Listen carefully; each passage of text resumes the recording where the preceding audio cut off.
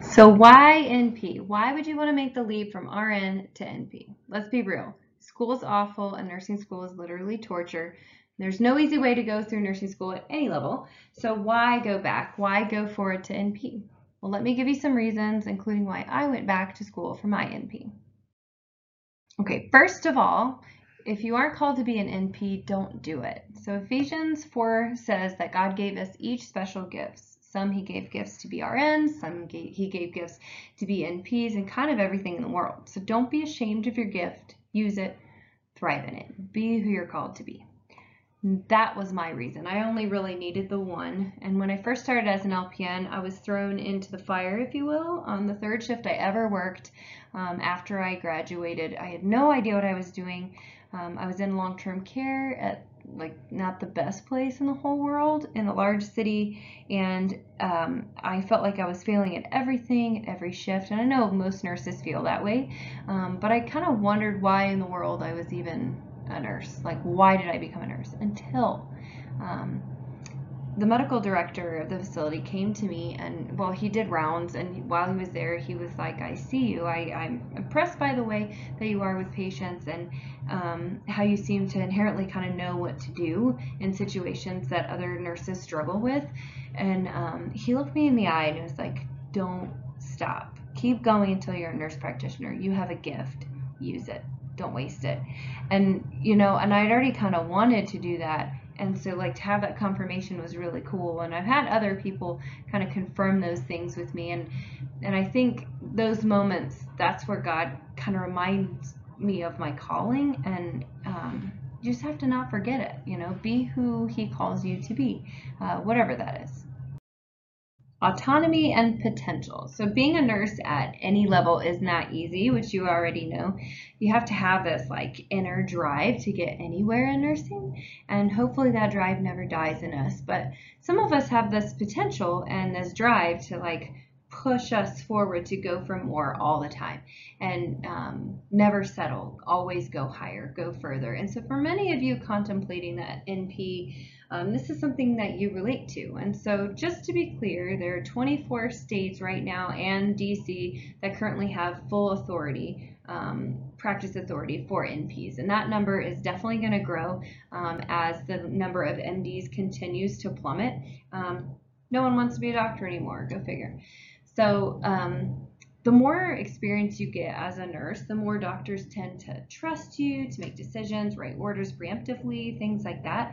And the expert nurse doesn't shy away from that and giving her advice to doctors and mid-levels. And once you're at that stage, it's really hard not to wonder, why can't I do that?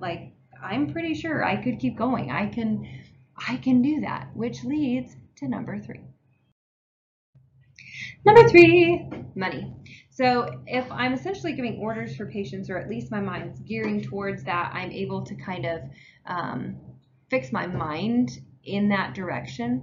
Why can't I be paid for it? I can do it too. And your mind is kind of probably headed that way too. FYI, websites lie. So tidbit of information. Websites that calculate the average RN salary tend to group all RNs together so that CRNA is lumped in. And everybody knows that CRNA is not even remotely the same as an RN, but these numbers, we see them and we think that we have this shot to make that kind of salary as a CRNA, as an RN, and it ain't gonna happen, y'all. So you want real numbers? Okay. So the lowest paid nurse in the US right now is most likely living in Puerto Rico, and they make about $17 an hour, which is about $35,000 a year. So basically nothing.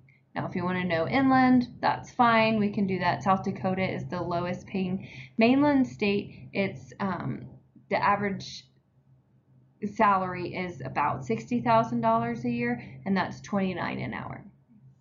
And for the kind of work we do, it's absolutely insane, especially the kind of stress that we go through. So it's life and death all the time, right? So you want to know the best you can possibly do right now in the US on average is $124,000 a year, which is a whole lot for an RN.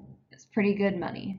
But The drawback is it's calculated out of California, where roughly 324,000 RNs live and work as staff nurses, and their cost of living is extraordinarily higher than the rest of the United States.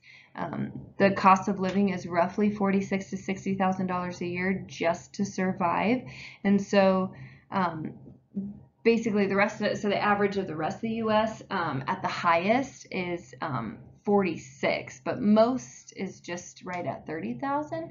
So it basically doubles the cost of everybody else just to live in California. So the $124,000 is like pennies compared to what you would need.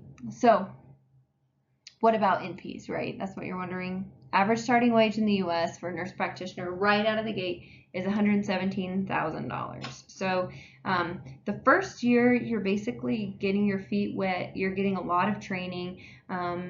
You are getting all of your provider numbers, like your NPI, your DEA, all of that. And so it takes roughly that first year just to get you in the door to practice, to provide any sort of service for the facility. And so that $117,000 is really just to get you in the door.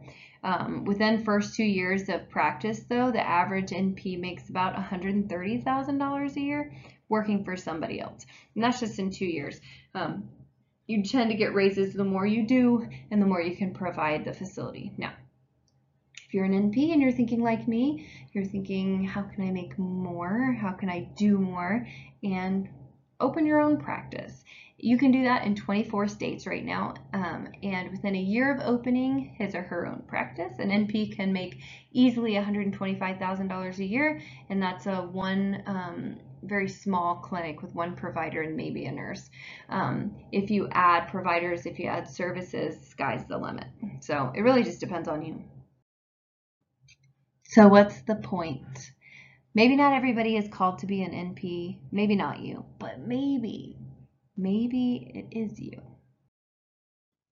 So what to do next? Okay, subscribe to my page and visit my website at stressfreenp.org to learn more about choosing NP, choosing schools, how to get in it, and how to get through it all stress-free.